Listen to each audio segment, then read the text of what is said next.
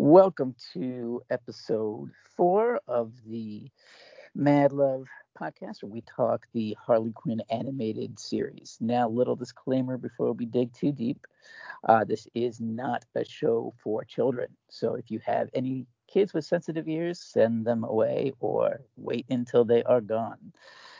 Okay, now that we got that out of the way, we get down to some fucking business.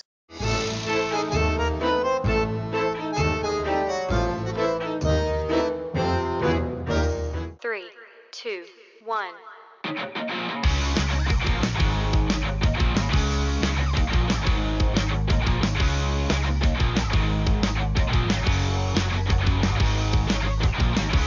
With me today is Kendra Hill. Say hello, Kendra. Hi guys. Kelly Gaines. Hello, Say hello. hello. And Steve J. Ray. Say hello, Steve. We just have way too much fun making this show.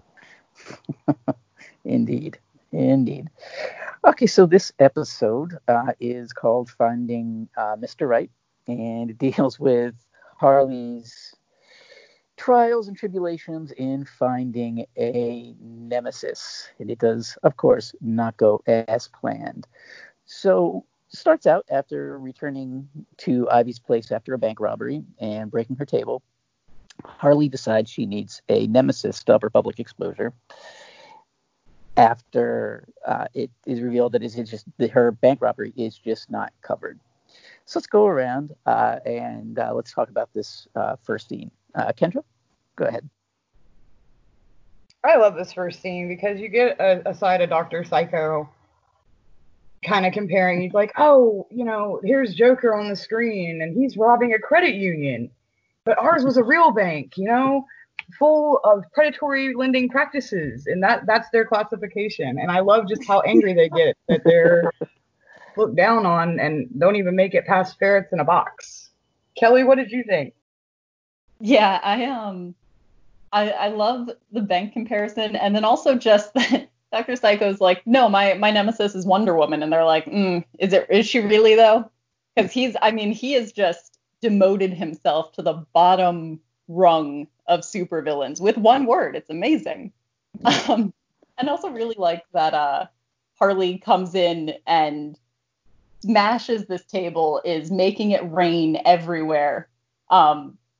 And just she's so excited about something that won't even be on the news that she hasn't even noticed that, Ivy was whistling, cleaning her house, having a nice normal day. It just the differences between the two of them are so clear in this scene. So it's a great intro. Steve? The fact that we go into this episode with Ivy whistling the theme tune for the series is just bloody tastic.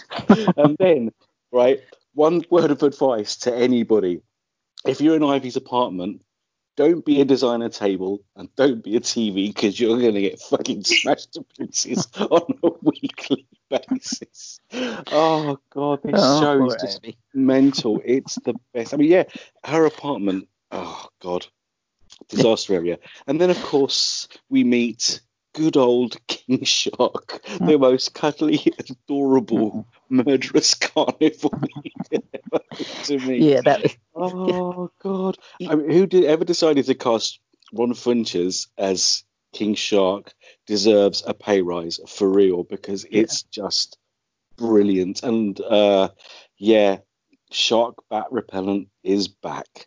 Thank you, Adam West. We love it.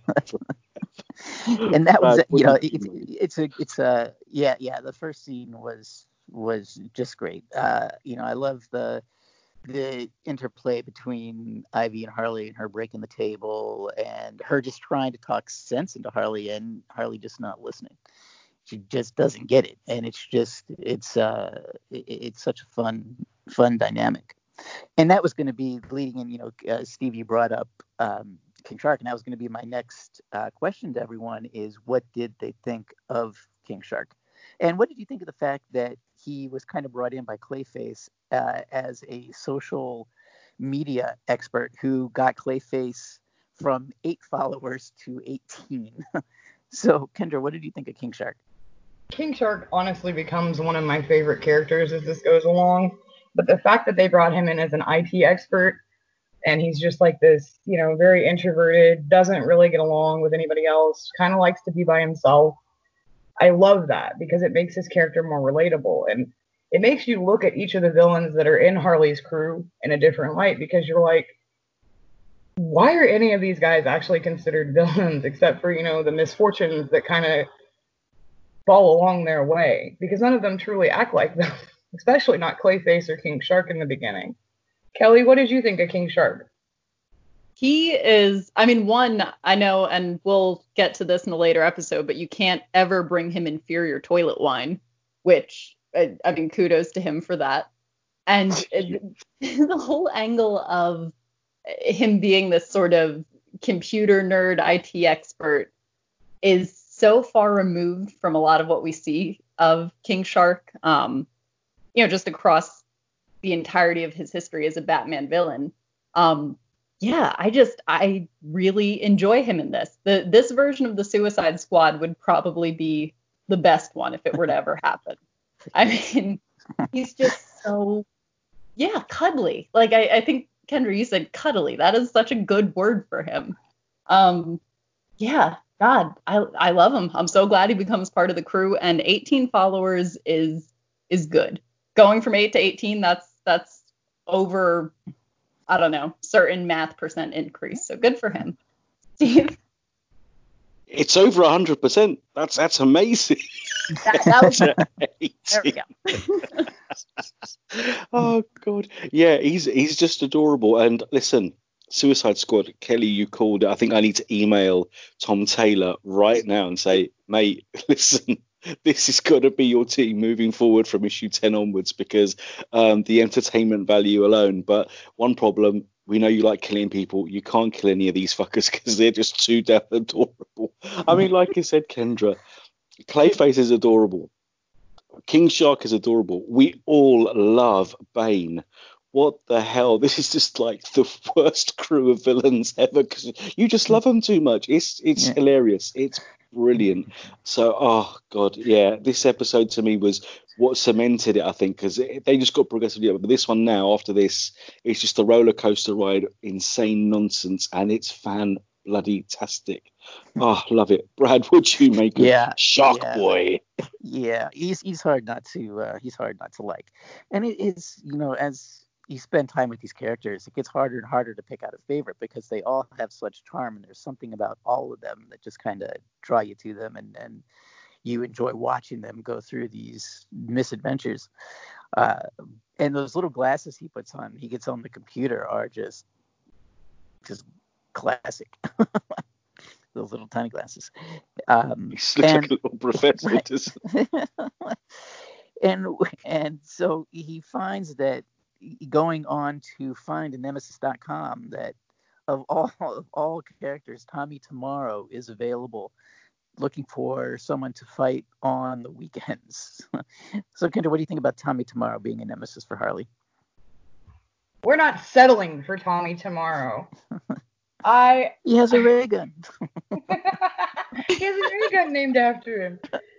No, but I'm just like, okay, of all the people to be like, hey, let's connect, it's just this random guy. I'm like, okay. Kelly, what did you think?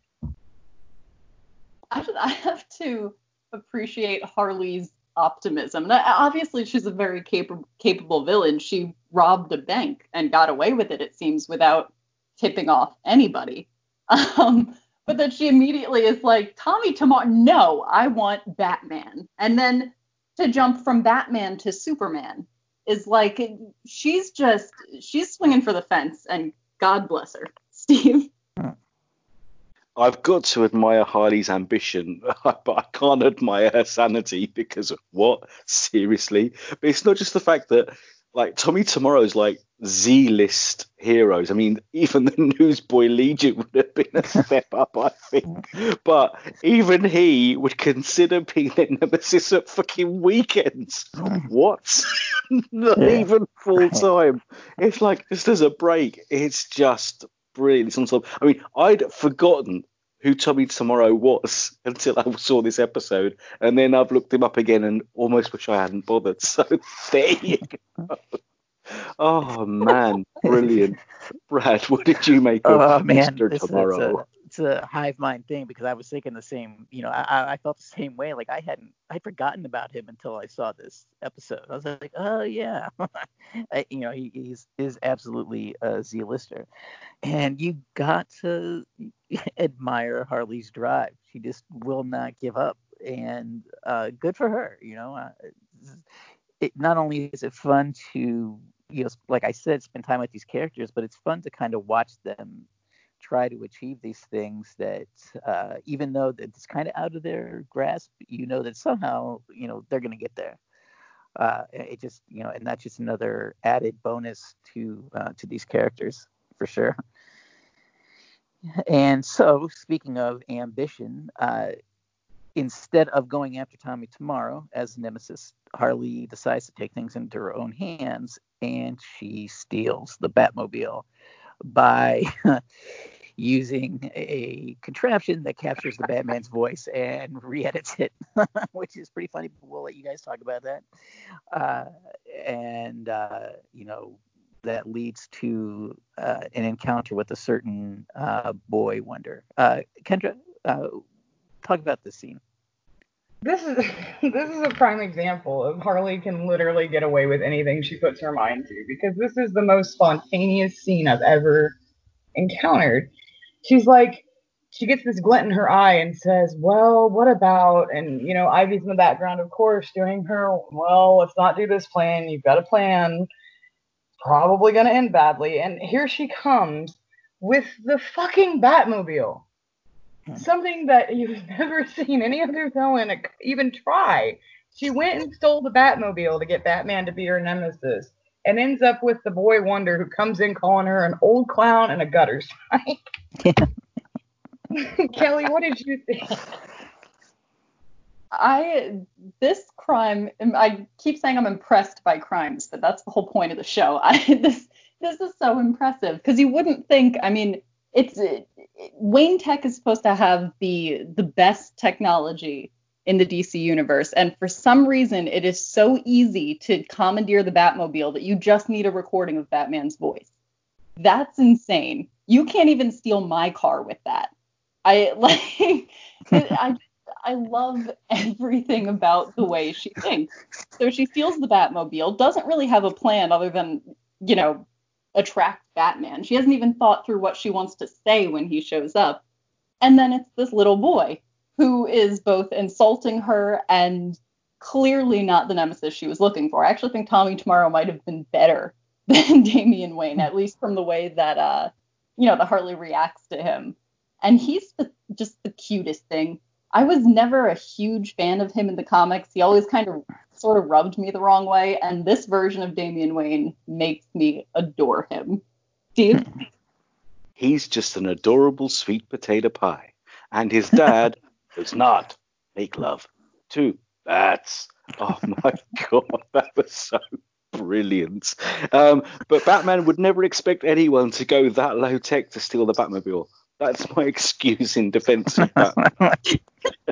He just would have thought, nah, no one would even try that. But damn, she tried it, and it fucking worked. What a genius. I mean, every week you just love Harley more.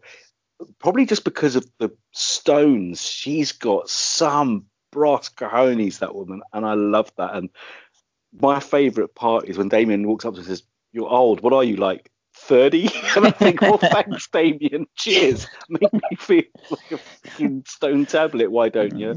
Ah, superb. Absolutely great. What did you make of it, Brad? Yeah. I enjoyed the scene, especially the "I definitely make love to bats." was really funny. I'm glad you brought that up, Steve, because I was going to if you didn't. Yeah, and Kelly, I absolutely agree with Damian Wayne. I always think he's a little bit of a dick in the comics, but this is a lot more, likable. and it's kind of what I wanted to also is get everybody's opinion on Robin. We talked a little bit about it, but Kendra, what do you think of this version of Robin? I think that it's a true to life Robin. I mean, He's 12 years old. He's an absolute brat. He's an adorable brat, but he's an absolute brat.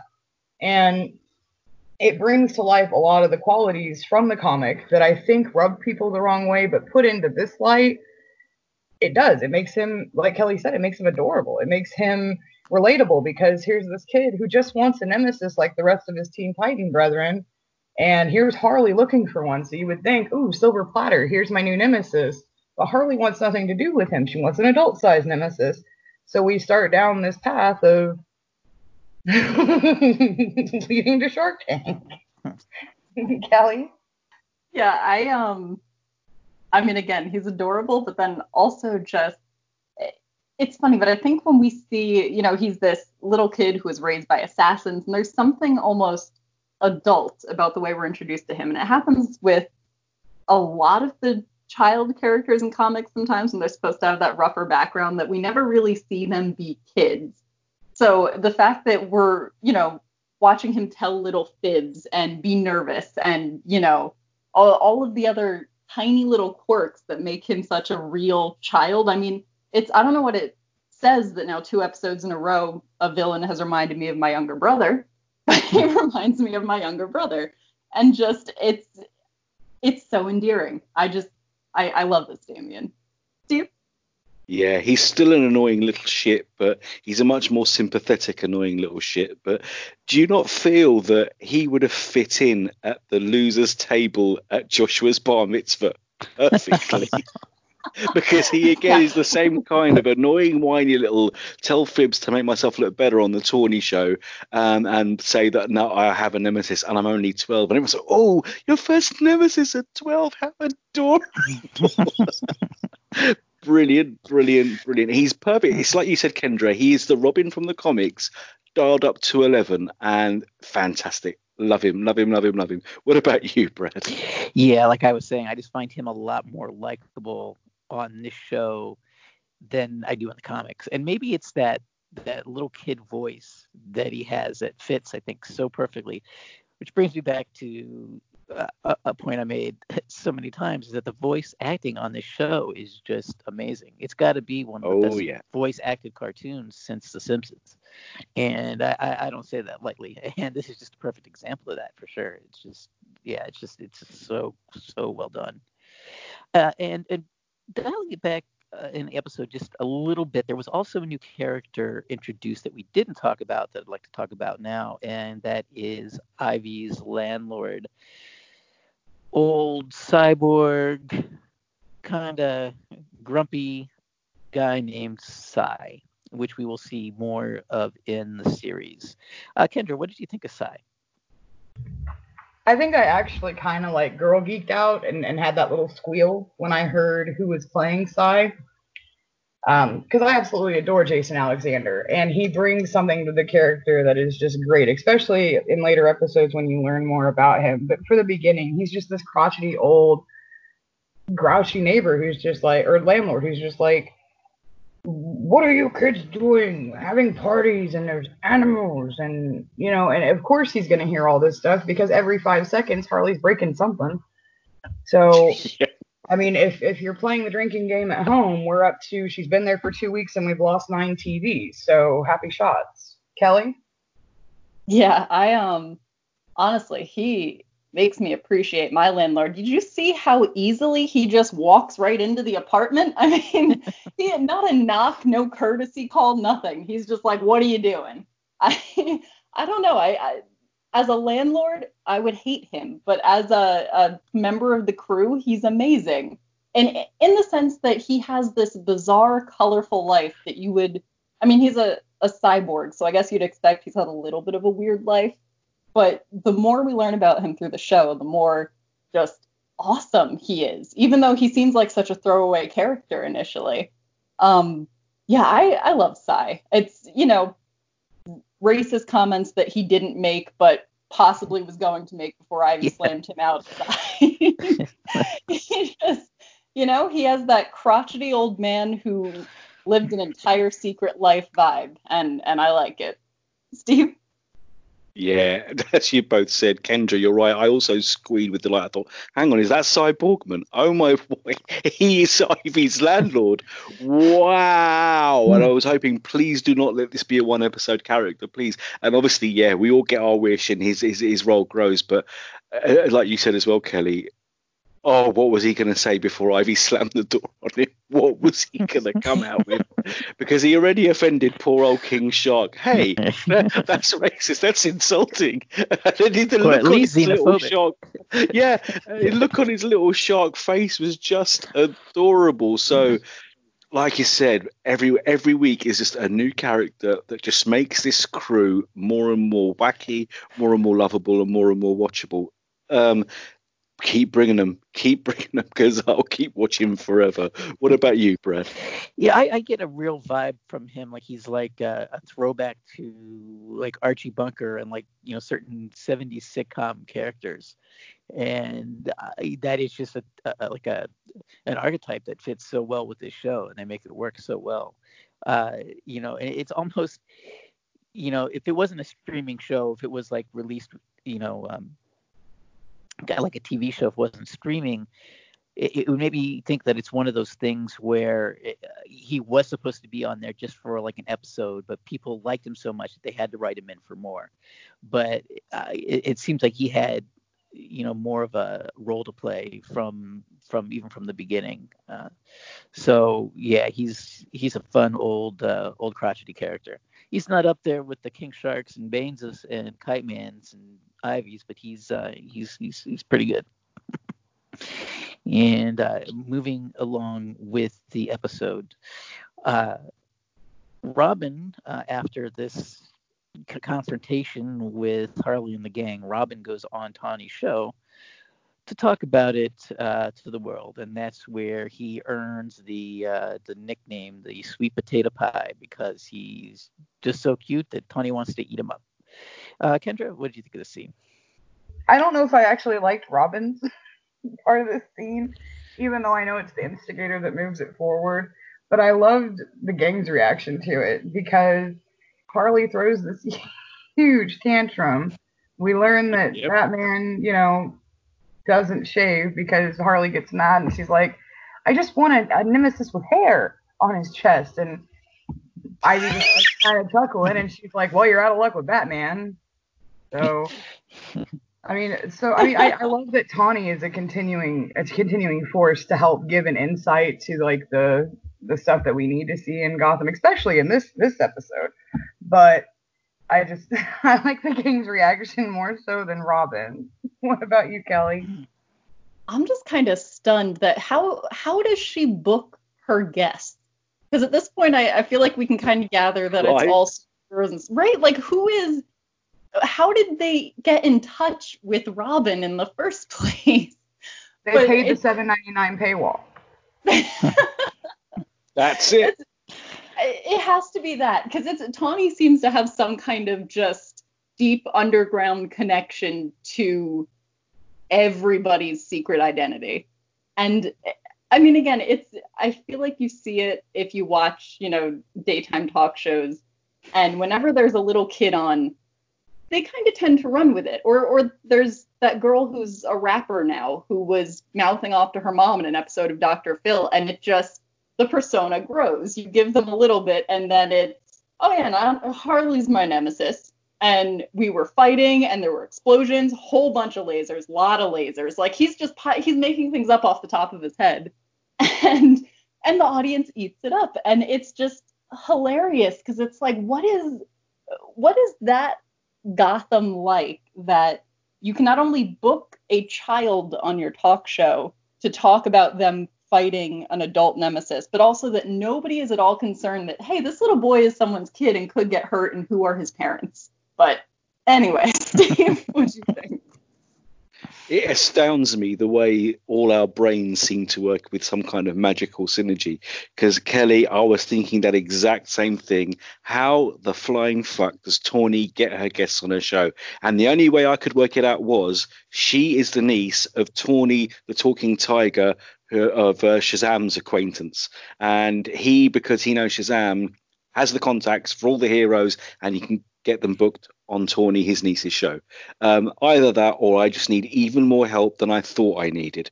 That's the only way I can think about it. But Robin and Kelly, I know you'd appreciate this. Lots of lasers.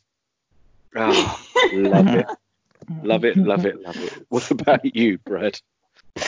Wow, Steve, that is a brilliant hypothesis. I think that if the writers of I'm the an show evil happen to hear this genius. podcast, they really need to take that to heart, because that's great.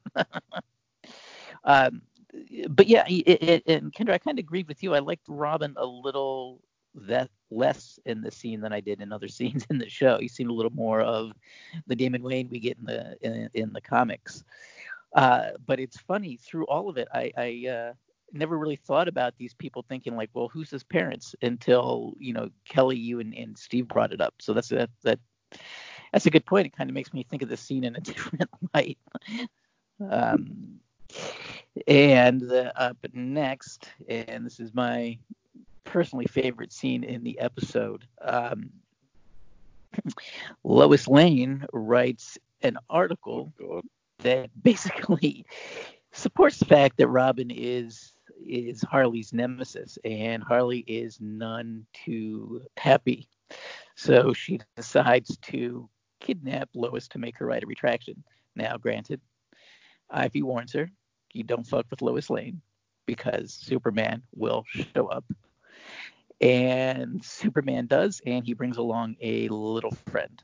Kendra, what do you think of this scene? I think this scene just furthers my theory that Tawny is the old college roommate of Lois Lane.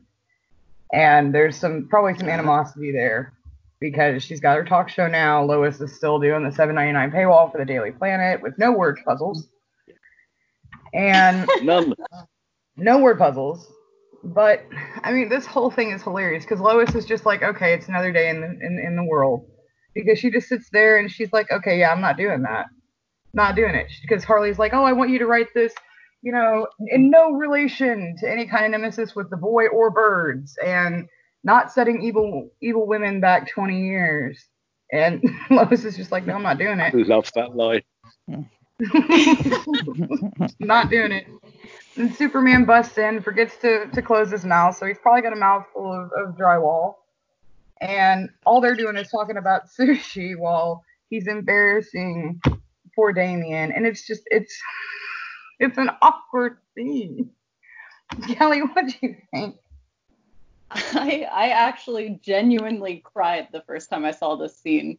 And to be fair, I had some Wednesday wine that day particularly. But I remember just bursting into like hysterical laughing tears, because everything from Lois Lane's just cool demeanor of, she is so certain that nobody can hurt her that she's not even bothered. She's not even tense. She's sitting in that chair like she wants to be tied there.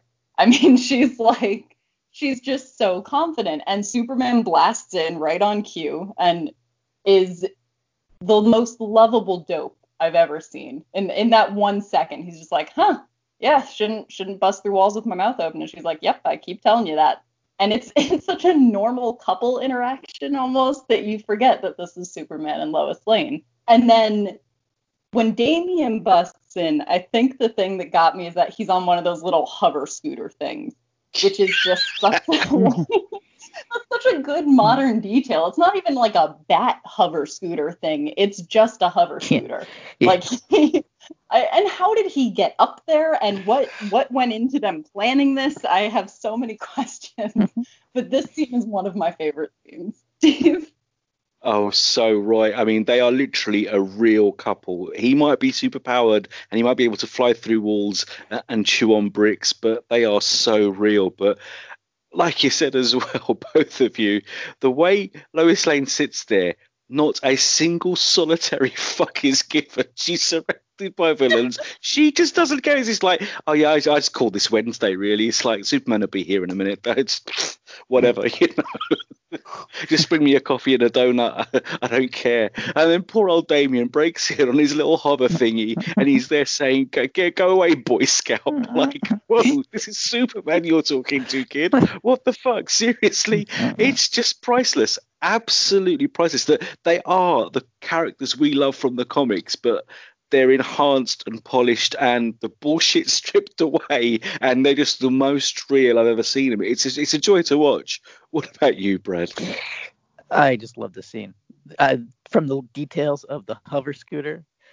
Oh, so good. And just how humiliating that he breaks in and lets a 12-year-old handle it. And he says to his girlfriend, do you mind if you let this kid handle it? No, that's fine. We still getting sushi later. Like, paying no mind. You know how I roll.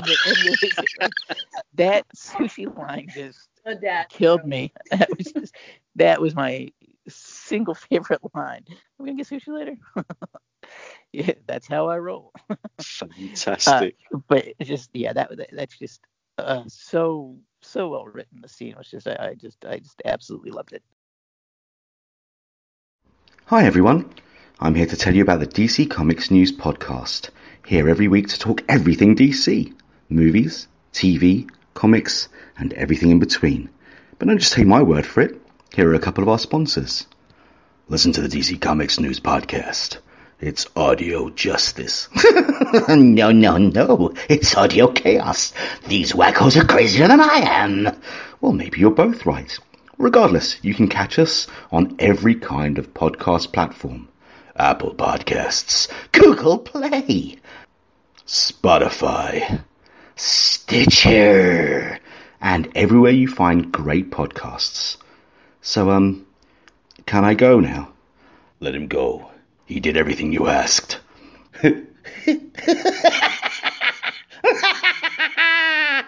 No.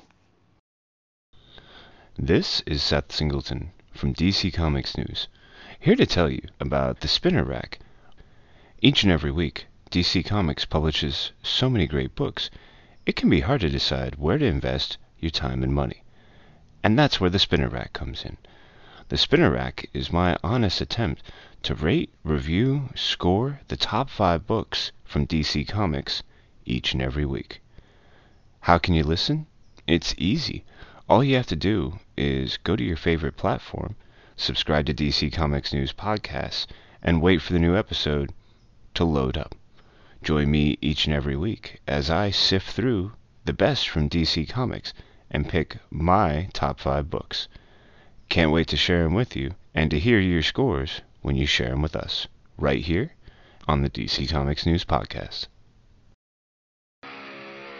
First, there was the DC Comics News Podcast.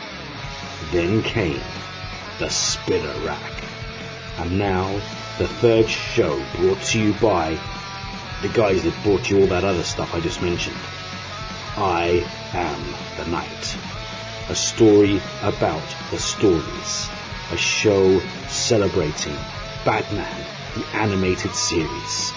Week by week, episode by episode. Just when you thought it was safe to put on a pair of headphones, I am the Night. And then after Harley returns back to Ivy's place, dejected, she finds a little joke played by the Joker. Kendra, what do you think of this scene? That all that room needed was some more Ash. Like, that's what it needed. But he's such Joker is such a dick. They don't bring him in very much this episode, but the parts that they do is brilliantly done because he just pokes it. He just pokes the bear, and he's so ready to just be like, "Oh, Robin the Cradle, congratulations on your new nemesis." Like, he isn't even with Harley, hasn't seen Harley, but knows, like, internally knows how much this is getting to her. That this is what is played out. She went after Batman, and instead she ended up getting the pint-sized Wonder. And I absolutely adored it. I was like, okay, so you're just keep poking it. Let's see what happens. Kelly, what do you think? One of my favorite this episode might be my favorite episode because one of my other favorite lines is, baby, that'll be so bad for your career, but so good for your Instagram. Because I swear I've heard that conversation in real life before. It's just so, It's amazing to me kind of how they're able to take such bizarre situations and bizarre characters and they ground them in things that feel very, very human and very normal. Like that is a conversation I'm sure I've had friends have. And the hover scooter is something that I have definitely seen kids up and down the street on. Not one that can fly like that. I mean, that's impressive. But still, it's these little tiny details like that. And I mean, the Joker is just an asshole. Like that takes, and also, does Ivy lock her apartment because Cy just came in? Someone was able to set up a whole fake baby shower. I mean, I feel like there is very little security. But all of that aside, the Joker is a dick. He is just the worst. And I would say I enjoy this telling of him. It's in my top 3 for sure. Steve? Like you said, he might be the clown prince of crime, but he's also the crown king of douchebags. He's just a nasty piece of shit. He's so selfish. Like, no, you can't have Batman. He's my Batman. He's my Batman, I tell you. And you actually feel like, hang on, do you two want to get a room or something? Like, he might not fuck bats, but is he fucking the clown? What? Seriously? This is nuts. And Ivy's apartment, seriously, is this an episode of Friends where people just come in and take stuff out of the fridge? What the hell is going on? It's nuts. It's crazy. And boom, bang, more ash. Let's break another table. Love it. Absolutely love it. Oh, Brad, what did you think, my friend? Yeah, this, and I've said this before, but man, this is the least charismatic Joker ever. And he's not somebody that you want around. He would like come over and he's just like, oh, this asshole again. Let's get him out of here. And Yep. yeah, he's just not somebody who even like care about in regards to the show. The other characters definitely steal his thunder, and that in itself I think is a fascinating take on the character. And that being said, yeah, and he is just a straight up asshole. And every time that he does get what's coming to him, it's always fun to watch. So yeah, definitely a dick. And Harley has decided that she has absolutely had enough. So she decides to turn the tables on her little 12-year-old nemesis and expose him in front of Tawny's audience. Now, Steve, I'd be curious about your twist of logic, how that all transpired. But Kendra, what do you think of this scene? I think it's brilliant. I mean, Kelly brought up how they're geniuses at being able to ground these characters. And another thing that I think that they are absolutely spot on about is they will, throughout each episode, leave little hints or things that people at the time of watching it will be like, oh, well, that's inconsequential. Why are they even doing that? Like for Damien, it's the nosebleed. You see him do it 2 or 3 times before this scene happens, and you don't think anything of it. You just think it's a nervous tick. But then we have King Shark, who literally, forebodingly says, I don't do well with blood.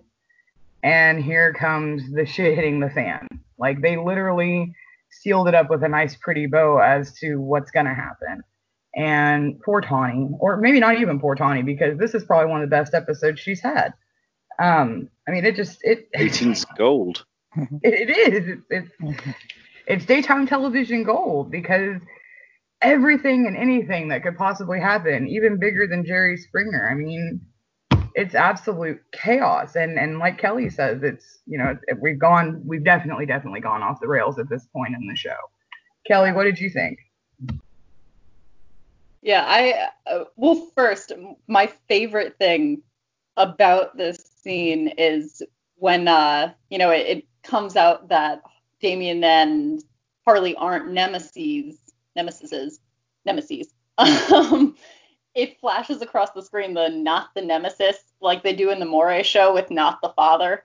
And that just tells you so much about what they value on this show, that it's like a normal thing that it's up, have the not the nemesis card ready to go. But also, I think this is turning into, I need to write some kind of a thesis about Tawny, because my questions are geared towards her. You have a child that you've booked on your show, as well as the 30-year-old woman who likes to attack him, who brought with her a shark tank. and we are not concerned at all. That's a little bit crazy to me. I don't know good television's good television, but at what point do you have to ask some questions, maybe? I don't know. Steve, what do you think? I think all Tawny's seeing is ka-ching, ka-ching, ratings, sweeps week. Oh, I'm in the money. And getting the shark tank in the studio. Interesting. Have we got superpowered roadies working on this show? What the hell's going on? It's fantastic. And like you said, Kendra, as well, the writing. I was the little boy who got the nosebleeds in extremely hot weather or when I was nervous. So I thought, oh, poor old Damien. I can't believe I'm actually rooting for you, kid. But I thought, oh, God, hang on. King Shark doesn't get on with blood. And it's the other characters' reactions. Well, that was misleading. I thought that was absolutely priceless. Brilliant.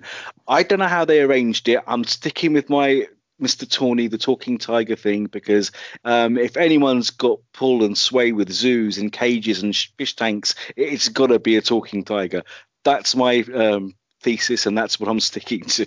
What about you, Brad? Yeah. Definitely a different side of King Shark, but yet it's a side that makes perfect sense because sharks do get crazy when they see blood. So that was definitely a nice little twist. And he warned them, kind of like he said, I don't do well with blood, but they didn't realize that's what he was talking about. So that was kind of an interesting side of good old King Shark, especially on the first episode where we meet him, that we get this, two sides. And from what I recall, correct me if I'm wrong, but I don't know if we ever get to see that side of him again in the show. Not that I remember. Yeah. With the toilet wine. Yeah. Right. But yeah, I just wonder how Harley set it all up with the studio audience and the Shark Tank and everything like that. Yeah, that's a question on my mind. But yeah, it's always a good scene. And Batman arrives just in time to save the day, fights King Shark and fights Harley, and Ivy arrives just in time then to save Harley. So, Kendra, what do you think of this fight scene? Speaking of not one hair out of place and being nonplussed, here comes Ivy bursting through the door, seated beautifully on her plant. I mean, it's gorgeous. That was probably my favorite moment, was here she comes to save the day. And looks at Harley and she's like, I'm here to do what I normally do. I'm cleaning up your fucking messes. And just non-bothered, but like, okay, it's another day. What'd you do now? But I mean, this scene was epic. I mean, you flip between a fight to seeing everyone watching the Tawny show and see just how much reach this show has, because it goes back to Soups and Lois eating their sushi. You have Aquaman on the toilet watching it on his phone. Wonder Woman eating her Wonderos with a milk mustache. Yeah, the milk mustache. And then I don't know. So I'm gonna pose this question to you guys. But there's a cut scene where it shows Penguin and his wife, and I don't know if this is Joshua or not, but he gets off the couch when Ivy busts in, and that's me. That's my reaction of him going, "Yeah, Ivy, get him, Ivy." Yeah. It's just the little details make this so perfect and hilarious. What about you, Kelly? Yeah, there's so much to unpack in this scene. I mean, when Damien starts yelling for help and he's going, help, help, and then Batman, and then right when he's about to get Shark, he starts yelling, Dad. That was such an oh shit moment for me when I first saw it, because it's like, oh, yeah. Batman's gonna be mad. Like, Batman is gonna be really mad.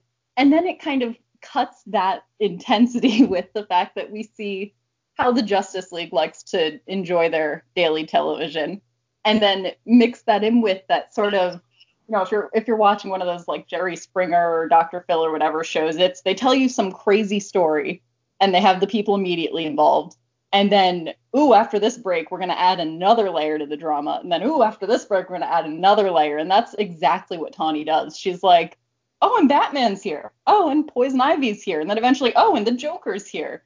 And it's like, this woman is just watching her bank account get fat, essentially. She must just be in television host heaven. But yeah, I love this scene. It goes from really kind of intense to just ridiculous. And then Kendra, like you were saying, that just graceful entrance of Ivy. And then she even tries to stir the pot a little bit when she's like, ooh, well, Ivy's getting sick of Harley not respecting her boundaries. Like, she's just kind of poking her head in there in the middle of all this super drama. And I love it. I absolutely love it. Steve, what do you think? This is daytime TV that I could seriously get behind. I would watch the ever-living shit out of this show if it was real, because it is fantastic entertainment. And yeah, Tawny is the biggest stirrer. She's like half woman, half wooden spoon. She just loves, ooh, look at this. Ooh, how can I make this even worse than it is? But do you not think, right, Ivy is awesome. But the way she's just so nonchalant, she just comes in there like, yeah, this is just me, pulling Harley's ass out of the fire as I always do. I would love to have an Ivy and Lois Lane team up, because they're just the two most badass chicks who do not give a flying fuck about anything. They're just like, yeah, well, this is my life, deal with it. And it's brilliant. It's absolutely brilliant to watch. Love it. What about you, Brad? Yeah, this scene was also very well done. But I think my favorite thing is just getting that view of the other characters watching the TV show. Like that milk mustache on Wonder Woman, hilarious.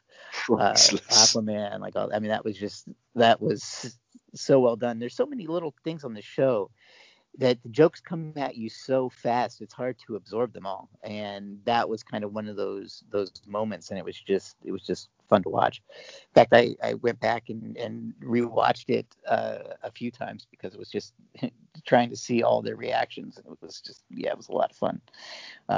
So such a fun scene.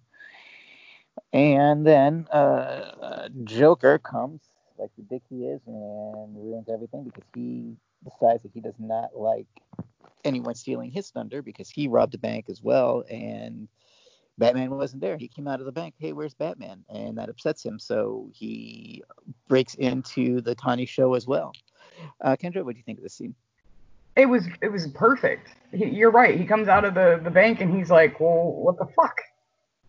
I did all this. Like, it's almost like he doesn't even rob the bank just for the cash. He wants the fight. He wants the Batman. And Batman wasn't there, so he hunts him down after seeing him on the TV show. And he the first person he addresses, Harley. What the fuck do you think you're doing? Batman is mine. And it's beautiful. I mean, this entire thing is set up, and the missing kudos here is to the sound effect guy for the Tawny show, because his way of just immediately knowing what needs to go on the screen when these people arrive is breathtaking. I mean, he is on point. He better be getting paid some big bucks. But Kelly, what did you think? Yeah, actually, speaking of the Tawny show staff, I really do like that at some point in this whole debacle of Batman, Ivy, and the Joker showing up, they take a commercial break and they play that like Tawny outro music, and we just see Kite Man in a bar somewhere bobbing his head, like singing along to the Tawny song. And it's like, this is that standard in their world. This is a normal evening of television for them. But yeah, the Joker is just, I mean, this puts everything that we've always known about the Joker in such a different perspective. Mainly that if Batman wasn't there to stop him, he would not give a shit about robbing a bank. He just doesn't care. We've seen it in several comic books where the Joker just loses his mojo if Batman's not around. And so the fact that he gets out of robbing a bank and then busts over to a TV station to yell at his ex for taking the attention of his nemesis is just a version of the Joker that makes sense, but I don't think we ever thought we would see before. And for that matter, he is just a dick. He is just a dick. So, I mean, in the words of the Joker, spit it the fuck out, Steve. What do you think? Thank you, Kelly. That's the best way I've ever been introduced. I love that. Oh, God. He literally is like a 6-year-old supervillain. I mean, you say that Damien's a spoiled brat, but Joker is the ultimate spoiled brat because he's come out of that bank and, like you said, he didn't want to rob the bank. He just wanted to get into a fight with Batman and get on TV and whatever else fuels his ego because he is pure ego. Everything has to be about him, and it's fantastic that this has always been the case in the comics, but it's been highlighted in a stupid 20-minute violent sweary cartoon show. It's vintage Joker, but like we've never ever seen it before. And it's like Brad and all of us say every single week that the writing, the humor, the voice acting in this show just like paints a different picture of these characters, but doesn't change them or dilute them. If anything, it polishes them and shows us like the vintage, uncut versions of the characters as they've always really been, but without all the bullshit. And it's just brilliant. It's absolutely priceless. From bat repellent sprays to Damien being a complete child liar. He should be going to summer camp and pewing with his friends and everything else that goes with it. It's fantastic. Love it. What about you, Brad? Yeah, I think I've I think I've said my piece on the Joker on this episode, so I won't say anything more.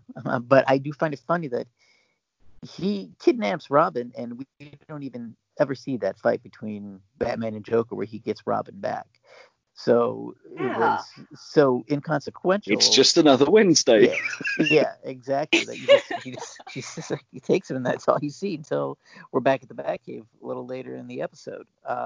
So it seems like you said, I just think that's an example of how well the show is written and how well that these writers understand these characters. I definitely think that these writers love comics. You can't go this deep with that much confidence without loving the source material, and it really shows, and I just love it. And next, to add to poor Ivy's troubles, she gets evicted. Kendra, what do you think of this? I feel so bad for Ivy, but the thing that struck me most about this scene was, like I said earlier, they have these things that you don't really pay attention to until they become like right up in your face. And one of those for this scene is the entire time we've had this poor table in the middle of the apartment who's done nothing to Harley or Ivy. And the first time that this poor table gets broken, Harley's like, "Here, I'm gonna make it rain, and here's all this money to pay for the table." And the second time, Ivy's like, "Okay, that one's on me." And then this last one, the door slams and the table breaks. And Ivy's just like, "We're gonna split that." And Harley's like, "That's fair. That's fair." That it made the scene for me. That was my favorite. Kelly, what about you? Poor Ivy, man. She is, I think when you go, I mean, this is her apartment. It's her lease, her landlord. But clearly she's taken on some roommates. And, I feel like in every living situation, there's always that one roommate who's done nothing but follow the rules and clean and try to keep the place nice. And it just, when it all falls apart, it's like, oh, you poor thing. I mean, Ivy kept the place clean. The fact that there were sharks and a lot of broken tables and 9 broken TVs is really out of her hands.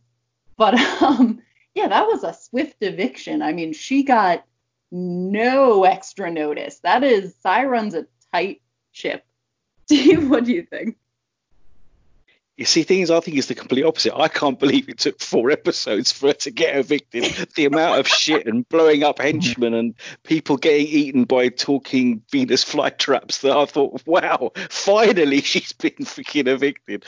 Cy, listen, you've got the patience for Satan putting up with that shit in your building, seriously. Oh, really brilliant. genius writing, fantastic acting, and some of the best character work ever. I mean, like the whole bit with the table. Yeah, first time was Harley's fault. Second time with Ivy's, then they split the third one. But listen, these designer tables, what are they made out of? Sugar glass? Seriously? One loud bang and boom, it's bust. And she goes out and buys the same one again. Oh, it's priceless. It's just so funny, and we all know. I mean, I think all of us have seen this show. I know Kendra has because she reviews it for Dark Knight News, but we've all watched these episodes before. But they are so well made that rewatching them actually makes them better. Watching this episode again today for this podcast, I think I laughed more than the first time I watched it. Loved it. What about you, Brad? I always, it's funny that you bring that up, Steve, because I find that with comedy, it's not necessarily funny the first time you watch it. It gets a sign of a good comedy is something that gets funnier the more you watch it. And this episode definitely did get funnier the more that I watched it. And that's another little gem on the crown of how good this show is. And I felt so bad for Ivy too. We'll split this, and even Harley did when she said, "Yeah, that seems fair." She's not even putting up a fight anymore. Even Harley's realizing at that point that, yeah, I'm making it pretty hard for her, which I kind of enjoyed seeing that side of Harley as well, and just that quick little line. So again, the show so well written.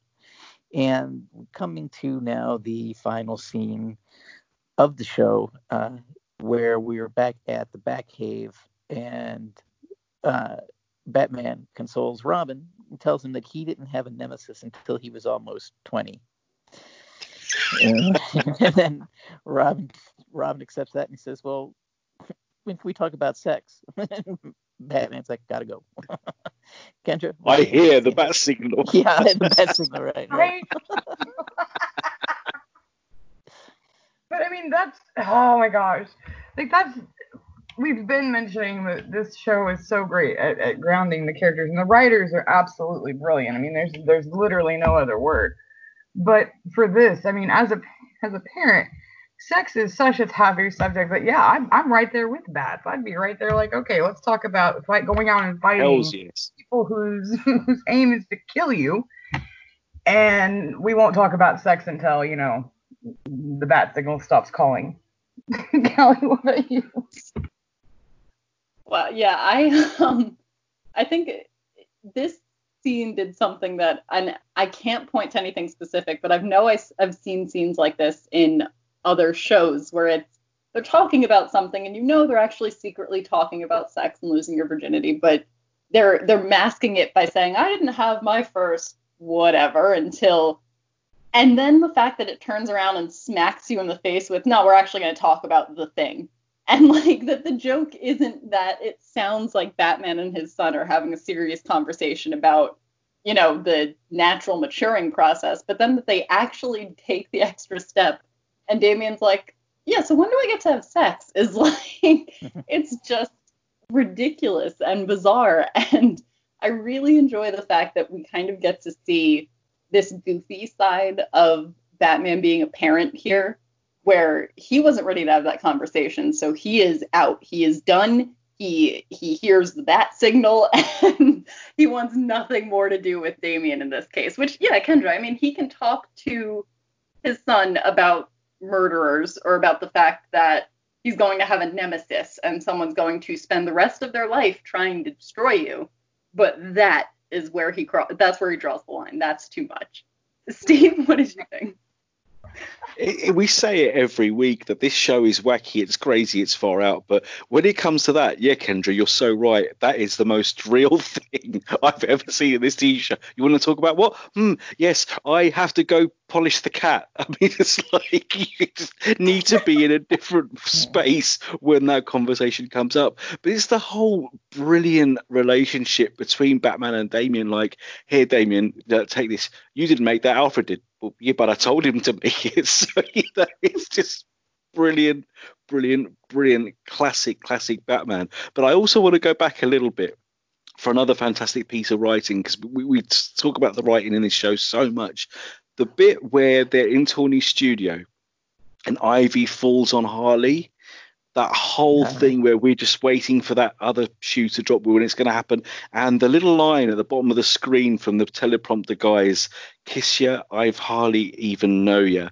And I thought, oh, that's just brilliant. And the way the whole audience stops breathing at that moment, everything about this show. Batcave, hearing the bat signal, awesome. What about you, Brad?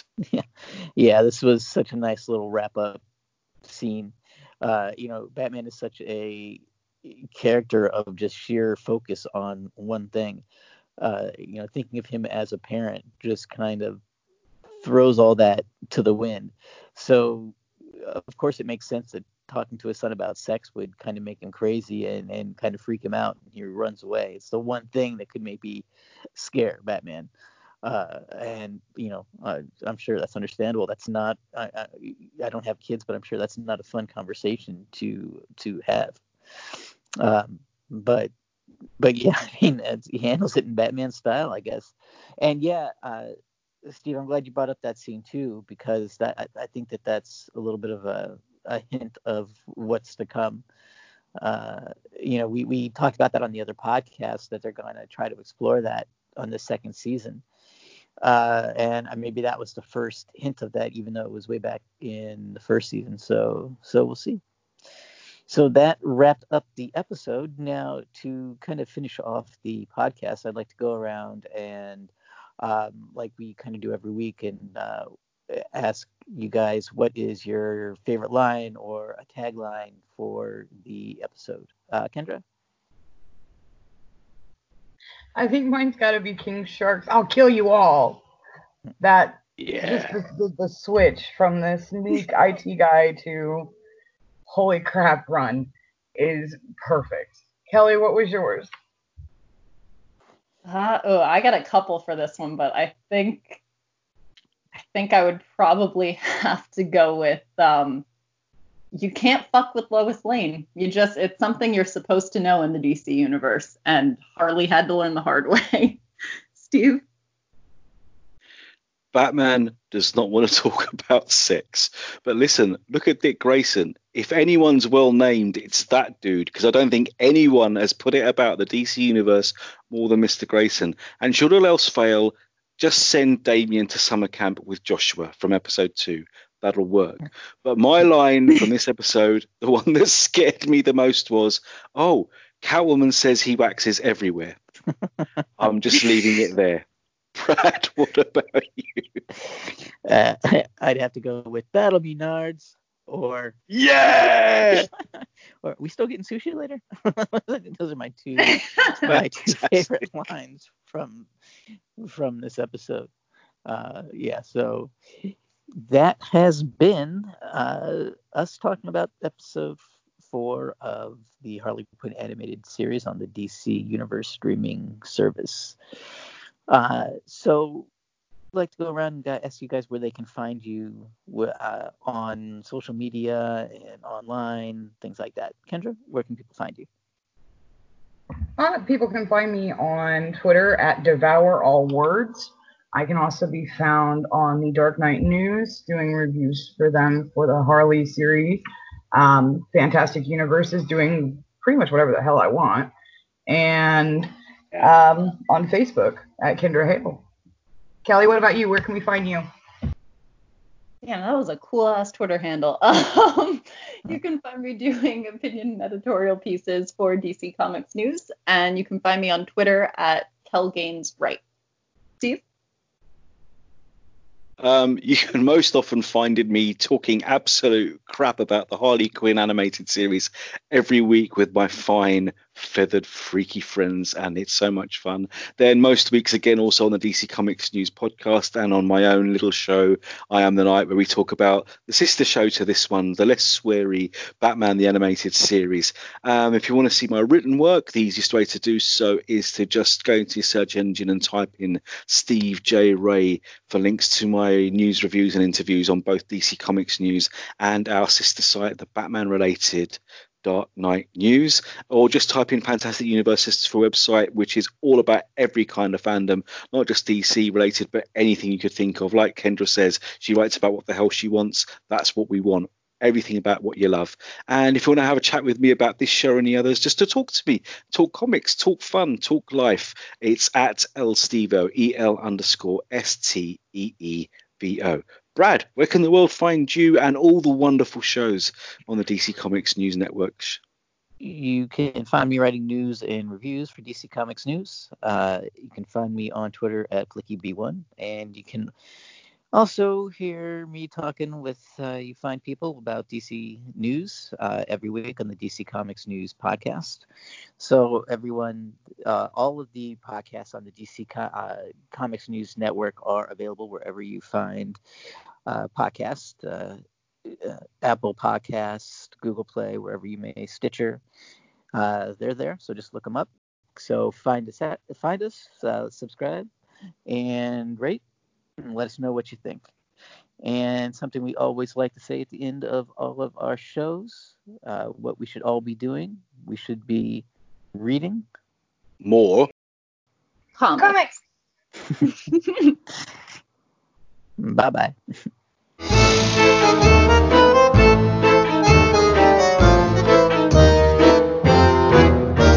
3, 2, 1.